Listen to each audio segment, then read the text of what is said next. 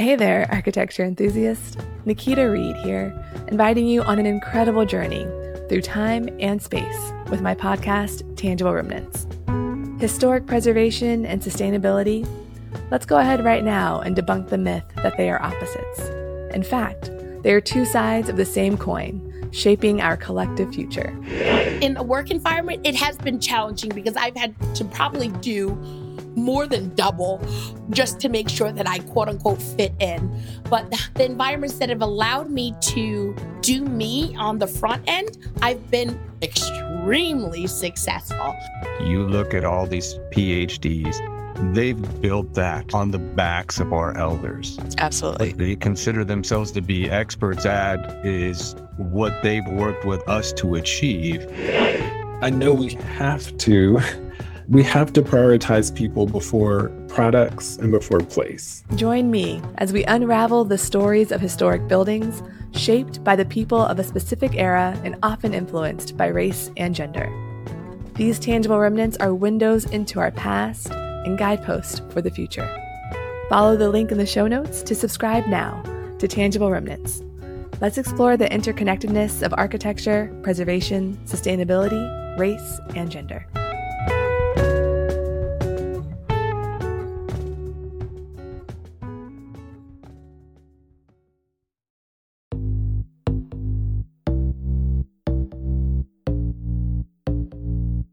Hi, my name is Carrie Seaburn, professional engineer, and this is Unstruct.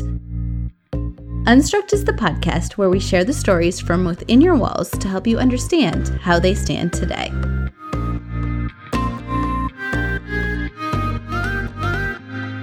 Hello and welcome back. In this episode, I was able to sit down with Ray Hooft. He is a licensed structural engineer with SimpleNG Engineers, which is located in Berkeley, California. And we talked about the Eagle's Nest project, which is a custom single-family home that will be located in Temecula, California.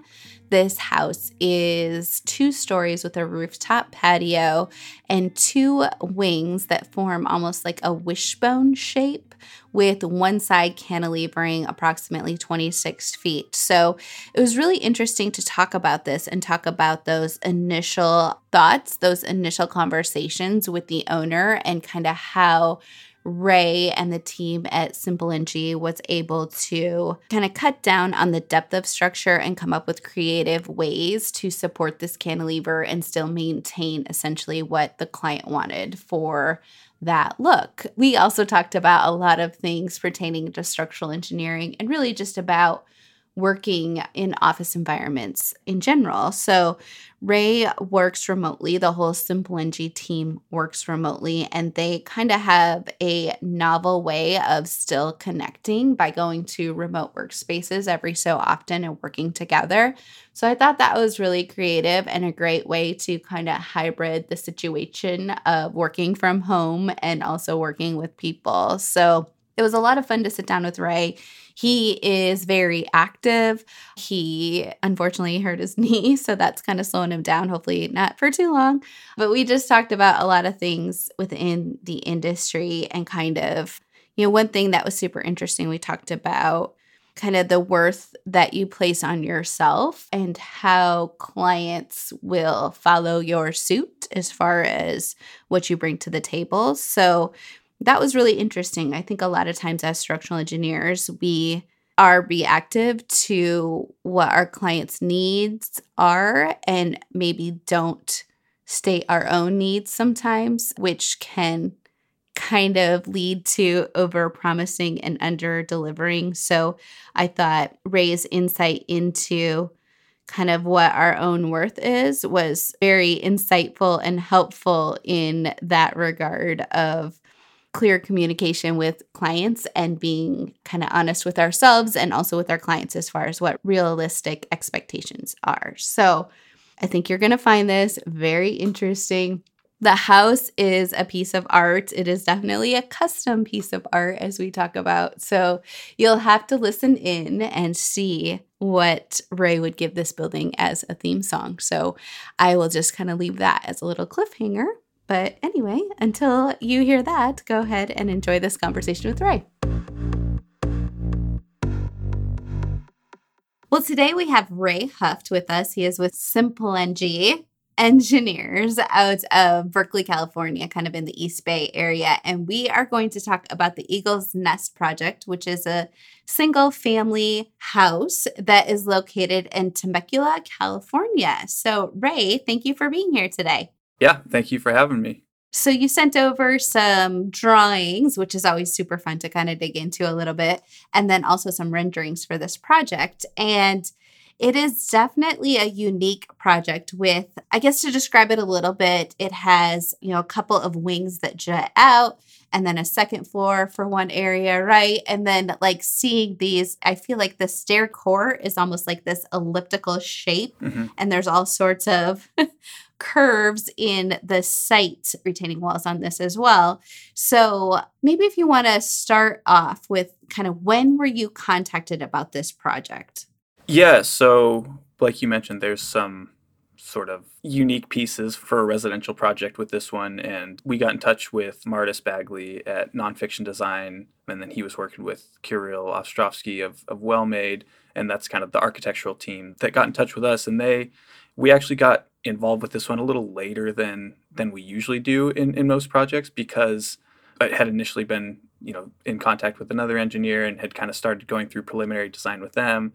And yeah, as you mentioned, the project is on a hillside in Temecula, and it has this big cantilever that juts out. And so that design element is pretty complex, and they were ending up with this preliminary design that was very beefy and, big hunks of steel and deep beams that they were kind of, I guess, looking for a second opinion. And so we initially got involved with just running some rough numbers on kind of a preliminary design just on that cantilever portion and how we could reduce that size and kind of meet their design needs. And from there, that kind of just turned into, okay, this is a good partnership. And so then they brought us on board to fulfill a full design for the cantilever portion, but also the remainder of the house. So yeah, so it was, again, early as far as, being involved in preliminary design and scope with them. But later, we were not there from the very beginning. We kind of came on board halfway through their route. So gotcha.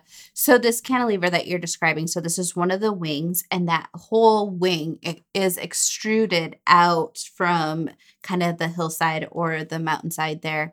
What is that dimension? How far does that whole room cantilever out? It's a really cool element. Like you said, there's the multiple wings of that structure, and it's sort of like kind of wishbone shaped, where you've got two of the wings protruding downwards on the hillside, and one of those is just sitting on grade, but that cantilever one goes out beyond. There's a drop off where we've got a retaining wall underneath part of it, and so that's kind of where the cantilever begins, and then there's a kind of a D-shaped elevator shaft. But yeah, it protrudes over a driveway. So essentially you kind of come up the hillside on the driveway, and then there's like a back entrance where the car can kind of pull underneath the building. So that part it's not cantilevering yet, but that's kind of floating above this passageway for a car. And then beyond that, there's another 26 feet, I believe, of cantilever beyond that elevator shaft, where, that portion of the wing just really extends out over as the hillside slopes away below it. So it's, again, as far as a residential project goes for a single family home, it's a pretty exciting, I would say, but a little more unique than a lot of the projects that we can do, where it's, I'm an engineer, so I want everything to be a concrete box essentially. And, then the architect is like, we want this cantilever, we want it. The house is called Eagle's Nest. So when you've got a house with a name, I feel like you kind of understand that there's a little bit of artistic creativity at play there. Yes, a little whimsy of some sort, right? Yeah. So how did you guys accomplish that then, the cantilever? I mean, it was a fun challenge to work with, and we started modeling it, and the initial design that they encountered and kind of brought to us and said, can we work something a little more, I guess, small, a little lighter than this, that had these deep steel beams. And so we were trying to reduce those. So what we ended up doing is we kind of continuously tweaked that model to see what we were getting the most bang for our buck. And it's got a roof. It's basically a single story that's extending out, but it's got, the floor beams and then the roof beams also. So we ended up, rather than having that kind of all way on the floor beams and design, one ultra deep level to cantilever out and catch the walls and the roof, we had beams at the roof level and beams at the floor level. And so we've got kind of 4 primary steel beams extending out parallel to the building. Those extend out all together, and then between those we ended up connecting those essentially with steel columns. And so we ended up kind of creating a sort of Virendale truss, which is, you kind of see those more on like airport walkways or things like that, but yeah, I mean, essentially those columns are welded to the steel at the roof and the steel at the floor, and then it kind of makes it act all as one composite member rather than, just relying on the wide flange beam. So rather than having the beams themselves in flexure, top flange and bottom flange, that roof beam is sort of a top flange, and then the floor beam is sort of the bottom flange, and you kind of create a built-up truss girder kind of thing. And so that allowed us to basically cut the depth of the steel beams in half. And actually, it was really nice working with the architectural team because they were really amenable to, can we shift a column 2 feet over here? Can we shift this doorway? Can we shift these windows? And so we were able to kind of maximize or optimize where those column locations were, and if we needed them to be a little thicker. And so it just kind of like that sort of iterative process with them, and being able to collaborate and say, all right, here's what you want, here's what we want, kind of where can we meet in the middle? And yeah, it ended up working out where everybody seems pretty happy. Yeah. Well, and it looks like from the picture, it's still very much a statement piece. So, I mean, that was kind of going to be my next question, is kind of how things evolved. But I think you kind of alluded to that a little bit, of like you coming at it from the structural engineering perspective, saying, hey, if we do these little tweaks here, it really helps out a lot for us. Does that work for you, architect? So yeah, that's super fascinating.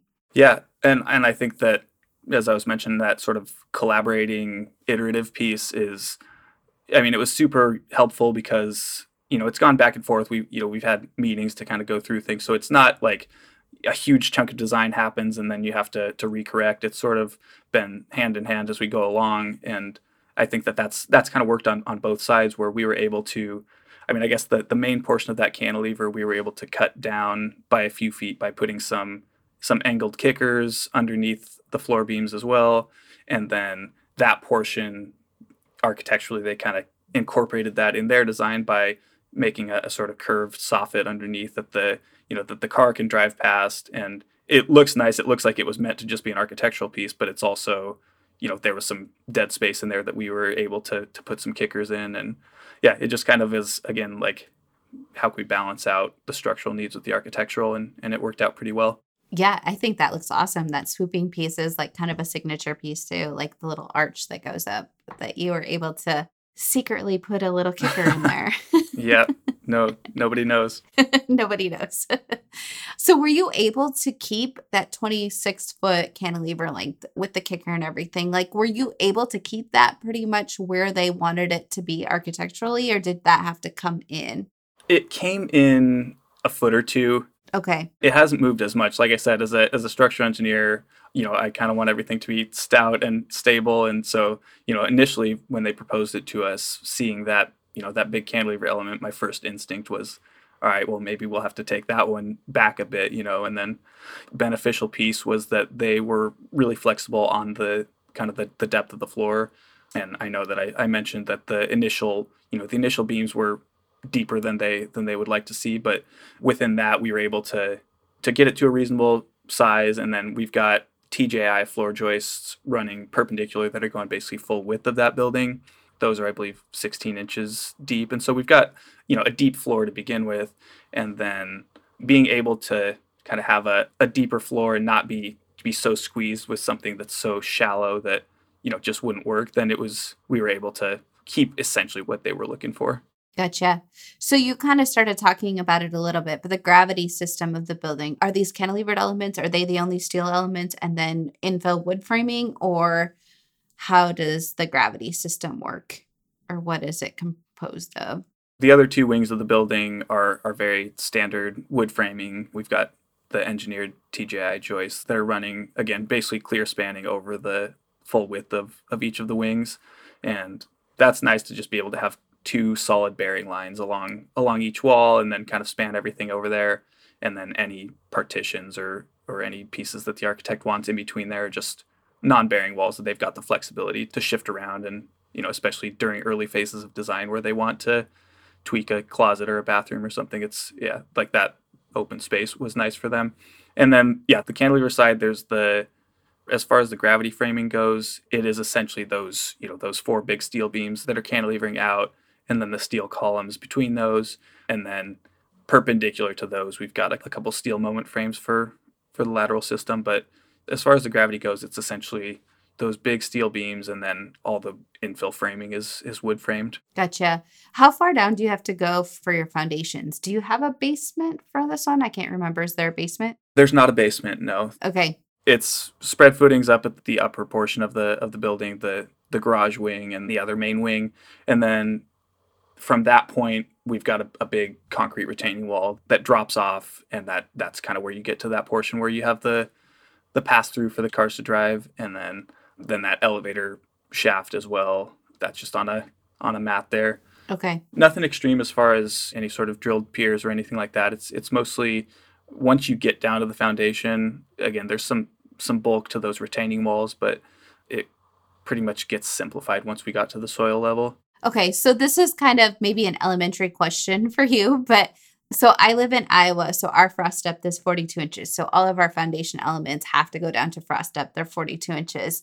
So for you, for that upper level, how far down do you have to go with your footings? It's not too deep. We're very fortunate. I mean, this is Southern California, and to answer your question, we're only going down 1.5 to 2 feet for most of those. Okay. The frost depth is essentially 0. More of footing depth or, needing piers or some sort of deep foundation element is more driven by shrink swell or, the soil that we've got there. So again, fortunate that we're actually in a good area. We're up at the top of a hill, not like on a hillside for most of the main building. So it's fairly simple as far as we get to the foundation level.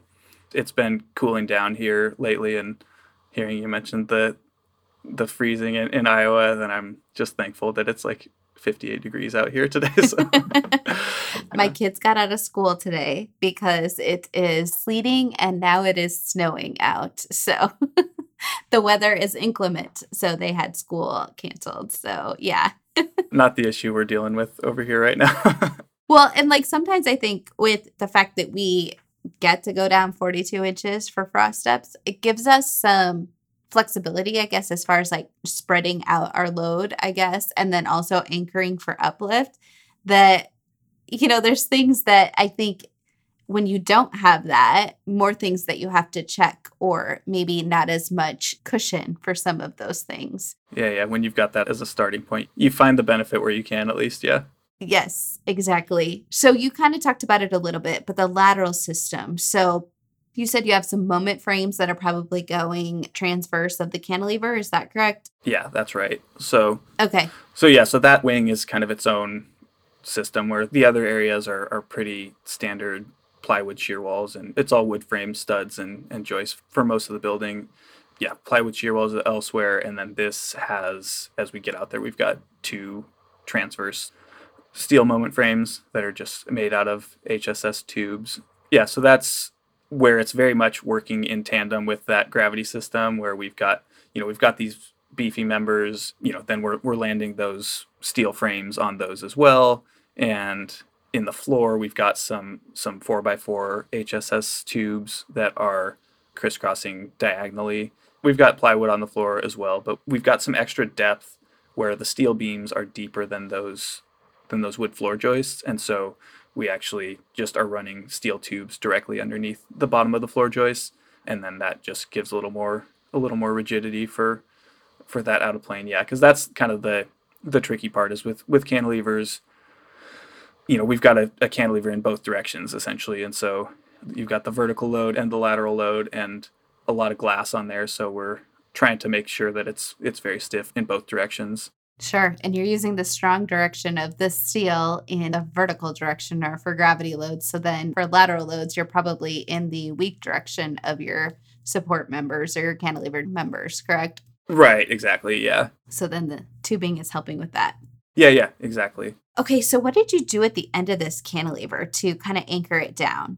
Because did you have uplift at the end of it that you had to deal with? At the backspan portion. The backspan of it. Sorry. Yes. So yes and no. There's very, very little, but we've got several, because we've got, multiple steel columns along there, it's kind of able to distribute it out there. But like I said, that cantilever is 26 feet or so, and then the support point at the elevator is, then has another 15 to 20 feet or so before we get to the slab on grade portion. So if you're just looking at it as those two support points as a pin, then yeah, that backspan has a lot more uplift. But the steel beams that we've got at the roof are actually continuing, beyond that, even because they're picking up that portion of the roof is actually a roof deck, and again has a lot of glass windows and doorways along that. So we've got a couple more columns back there. So it's not just kind of hinging on that one point. We've got sort of a redundant fixed pin cantilever back there. So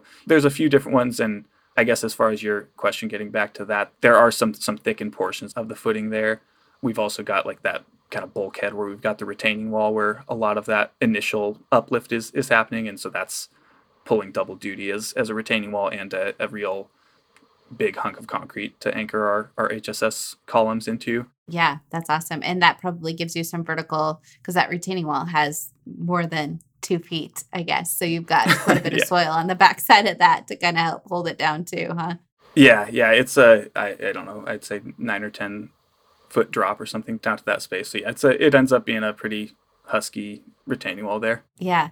As you're talking through this project and then also looking at the plans, one thing that comes to mind is how important knowing what civil is doing and knowing what the grading is around the building. Because I feel like this could be like a very straightforward project if it was a flat site. But the fact that it's not a flat site is where all of the complexity comes in. So, Yeah. And I think sometimes when we're designing in an office and if we don't see the site, like without that information, that grading information from civil, you don't really know that. So I guess this is just driving home the need for a great civil engineer and someone that is out there doing grading and doing kind of a grading plan with point elevations, or spot elevations.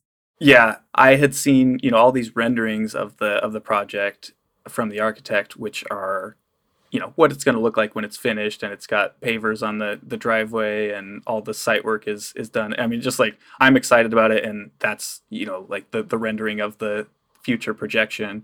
And then, I'd been looking at those for so long that I was looking at just the actual blank site and just kind of like the shrubs on a hillside that's currently there. And I was looking at that portion, and it's exactly what you're saying, whereas I kind of had almost gotten ahead of myself looking at like, all right, this is what it's going to look like. Our structure is going to go here, and there's so much kind of background product that needs to be in place first. And I think that kind of the point you're making about having a good civil, I think just across the board, when you work with good people and when you work with a good project team, it can make such a huge difference, not just in the, in the quality of the work and the, I guess, kind of joy that you feel throughout the process of, working on something and putting something together productively, but also for the owner, I think that ends up showing up for them in the, in the overall cost. And it just kind of goes to show the collaborative nature of success in our industry it's pretty variable. And you obviously have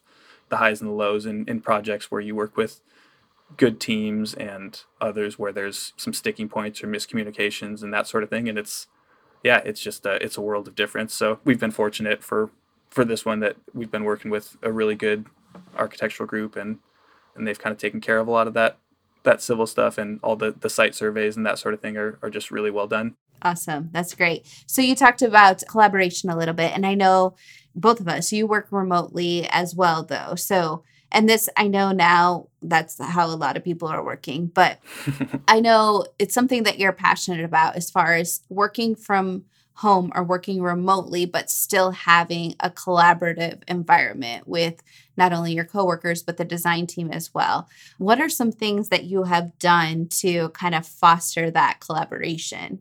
Like you said, we're fully remote. Most of our team is around the Bay Area and, within probably an hour of each other. But we've got that flexibility to not need to commute in every day. And, there's a lot of Google Meet, just quick, like 3-minute, hey, can you jump on for a second? I want to screen share and show you this. And like that piece of things has made things feel, not so isolated. Like it doesn't feel like you're kind of stuck in your own room and don't have any anybody to lean on. Like, I think that's something that we do really well.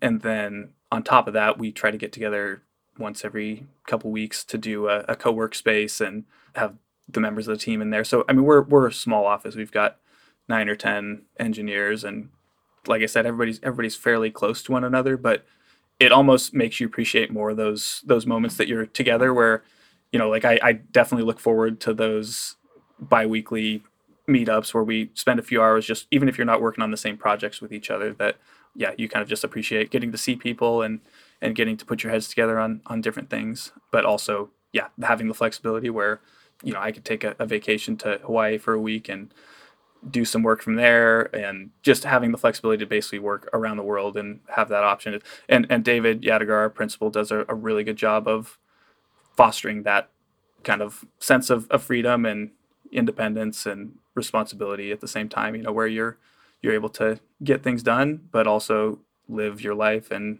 experience the world as well. Yeah, I love that. And I love how you have that kind of intentional co-working day, even if you're not working on the same projects. Because sometimes I think when you're just in your home office for too long or working independently for too long, you really miss that human connection. So yeah, like you said, like even if it's not the same project that you're working on, at least you have the feel of coworkers. Yeah, exactly. And like I said, maybe it's, the fact that we're not in the same space every day, but those times when we are, like, I definitely really appreciate the team that we've got, and just, it's a good group to work with. And I think as engineers, there's the old joke of what's the difference between an introverted and extroverted engineer, and the extroverted engineer will stare at your shoes when you talk to them. And I think that's like, I appreciate the human connection of, we kind of can tend to veer towards number crunchers, and when you get those moments for those human connections, it's really rewarding. Yeah. Well, and like to your point, even introverts can be social. Yeah. Like I'm an introvert, but I love to talk to people. So I love to look at other people's shoes. Yeah. I think having the option for that balance is, there's days when I want to just put my head down and work on drawings and work on spreadsheets or something. But then there's other days where you need to kind of get outside of yourself a little bit too. Exactly. Yep. It's good to be efficient, but it's also good to be re-energized with other people. Yeah. Love it. Okay. So this project is very unique and challenging. And I feel like, is that kind of your sweet spot then as far as like project types? Our office does a pretty wide range of, we do residential, we do single family, we do, apartment buildings, and then we do, more commercial restaurants, retail, what have you. And I think that that's something that I like about our firm size and our niche in the industry is that there's not really the pigeonholing, and, I get to work on a pretty wide variety of projects. But when you're working on residential projects, something that makes it really exciting is that might be the one construction project that the homeowner is involved with in their life. It's like they're very, very excited about that. And there's pros and cons where being efficient with that excitement and, working through and having also a good architect that is not, bouncing around from idea to idea to idea, because, there's just like such a blank slate. But I think that working on that scope or that scale of project with an owner who's super excited about it is kind of energizing for me. And then within that, though, a lot of this is also, though, has a lot of elements of, the more challenging or unique or kind of like bigger scale design projects with that cantilever and with the mixture of steel, wood, concrete. You've got a few different design materials in there. So yeah, I think that this one is kind of right in that sweet spot of offering a lot of different things to keep things exciting, but also, small enough that it kind of feels human, and it's not like a skyscraper where you're stuck working on bolted connections for 6 months or something, Yes. Link beams at the elevator core. Yeah, exactly.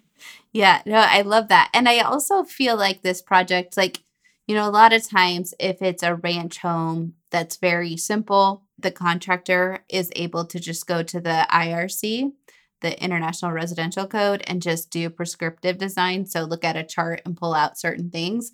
Whereas this one is unique and atypical, and it doesn't fit in that framework of prescribed information. So it needs that custom approach. Yeah, exactly. My grandpa was a contractor, and, whenever I tell him we're working on stuff, he's kind of like, bah, engineer, where he's like, oh, I could have built that. I didn't need an engineer for that, And yeah, it's definitely nice to be needed.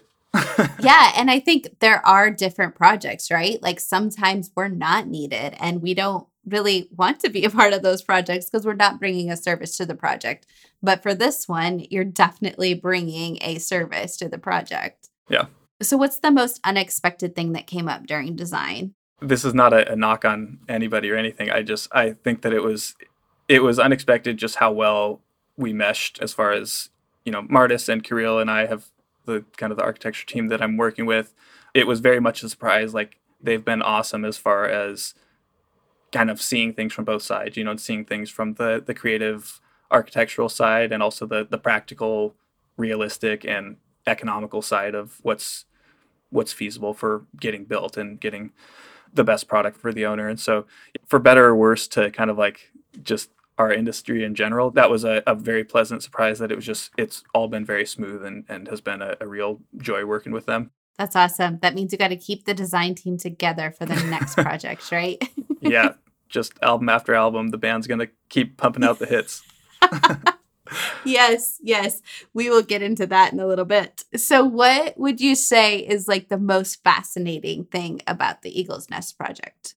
Again, like a lot of this it's not built yet. It's still approaching the construction phase, but I think it's going to be a beautiful spot. Like the site on the hill, Temecula is a beautiful town, beautiful area with, a lot of wine country around, and just, a lot of projects we get the drawings done, we get things out the door, and it's like, all right, that's going to be in construction, at some point. And with this one, it's like, I'm actively monitoring and, excited for that to get built. And I just think it's going to be a very cool spot. So yeah, I think it's just a exciting structure, exciting site. And I think it's going to be really nice.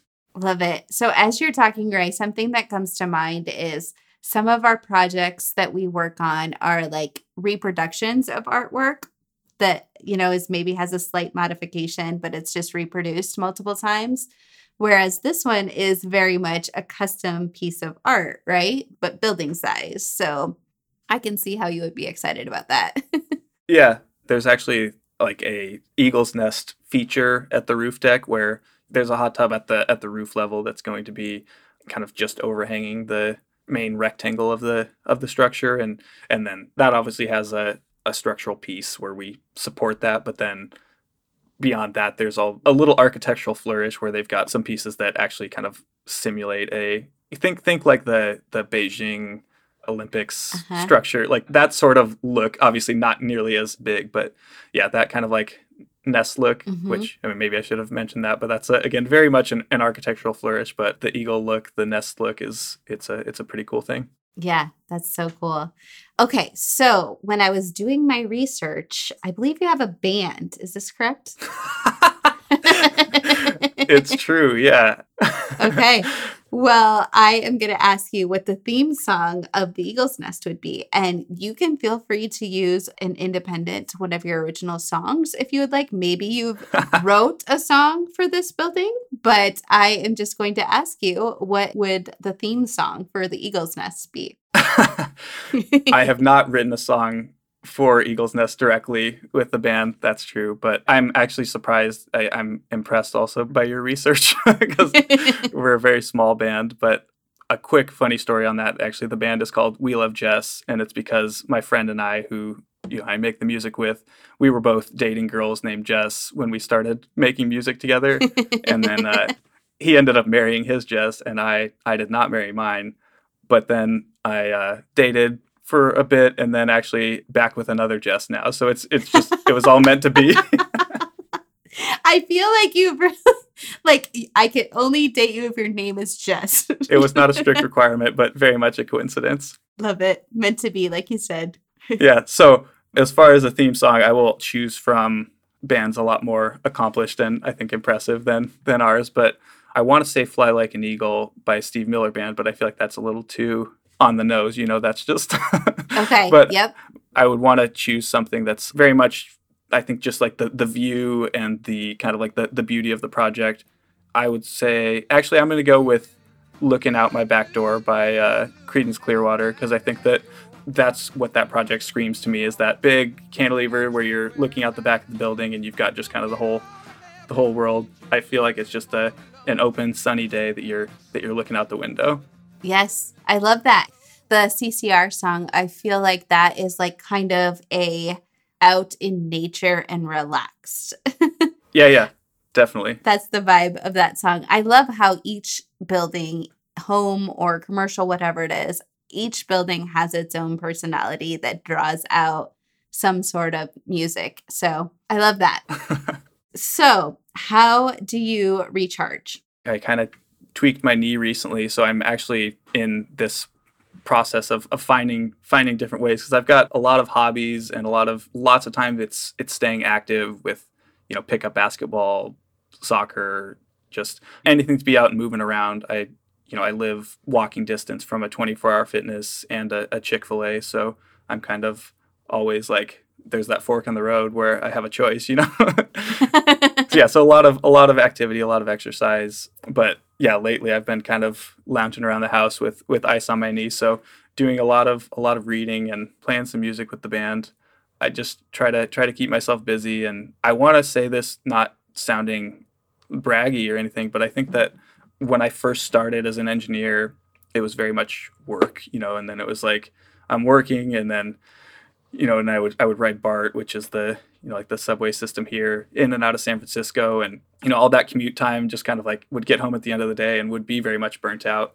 And now I think part of that is that time has been recaptured without a commute, but also I think that as I've gotten more knowledgeable and more comfortable, feeling like I know somewhat what I'm doing on different projects and stuff, that it's just like it almost becomes like a mindset adjustment now it's like doing puzzles or something like that, that it's like there's still obviously deadlines and stressors from work, but I think that it's, I guess, less draining and more like enjoyable to actually think through the process and think through those projects of engineering. So again, I would say I've got a lot of interest outside of work that recharge me, but I also think that the workday is less draining than it used to be, which I think is a positive trajectory. Yeah.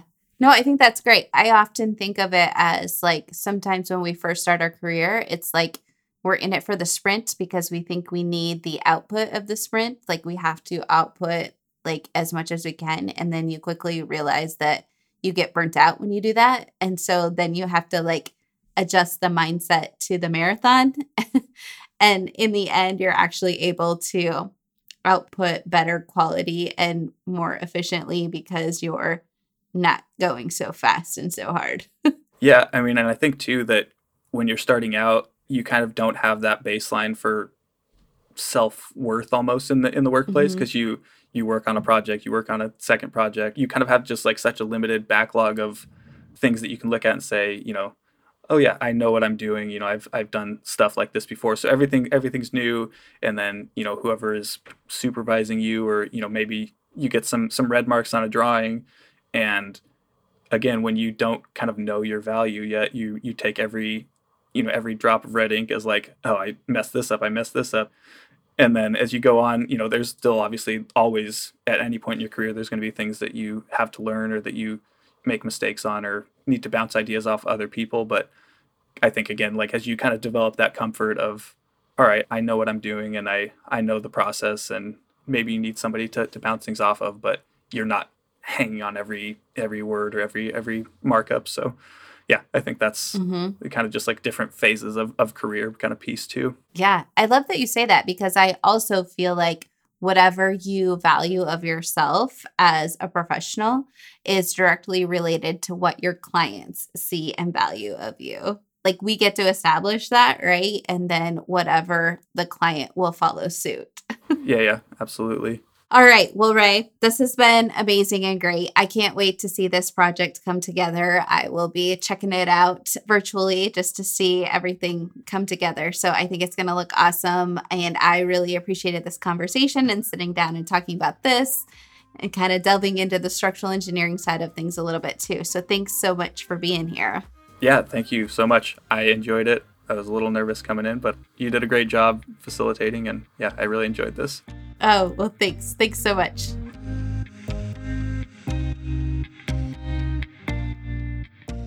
Thank you for listening. If you enjoyed this episode of Unstruct and know someone else who would, please share it with them.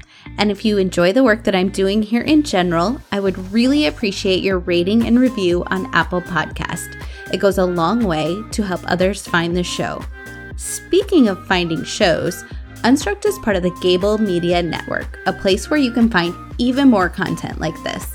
To see the catalog of shows focused on our built environment, visit gablemedia.com. That's GABL media.com. Lastly, if you haven't already, don't forget to subscribe before you go so that you don't miss the next story from within the walls and how they stand today.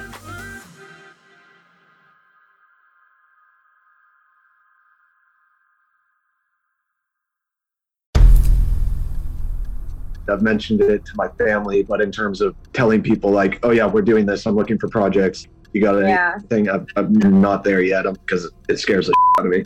Dreaming of launching your own architecture firm? Well, buckle up for a wild ride with Emerging, the podcast that shares what it's really like to start an architecture firm. Where do we begin? We don't even know what type of business to formalize as. Is it an LLC? Is it an LLP? Like, how are taxes? I mean, the list is astronomical.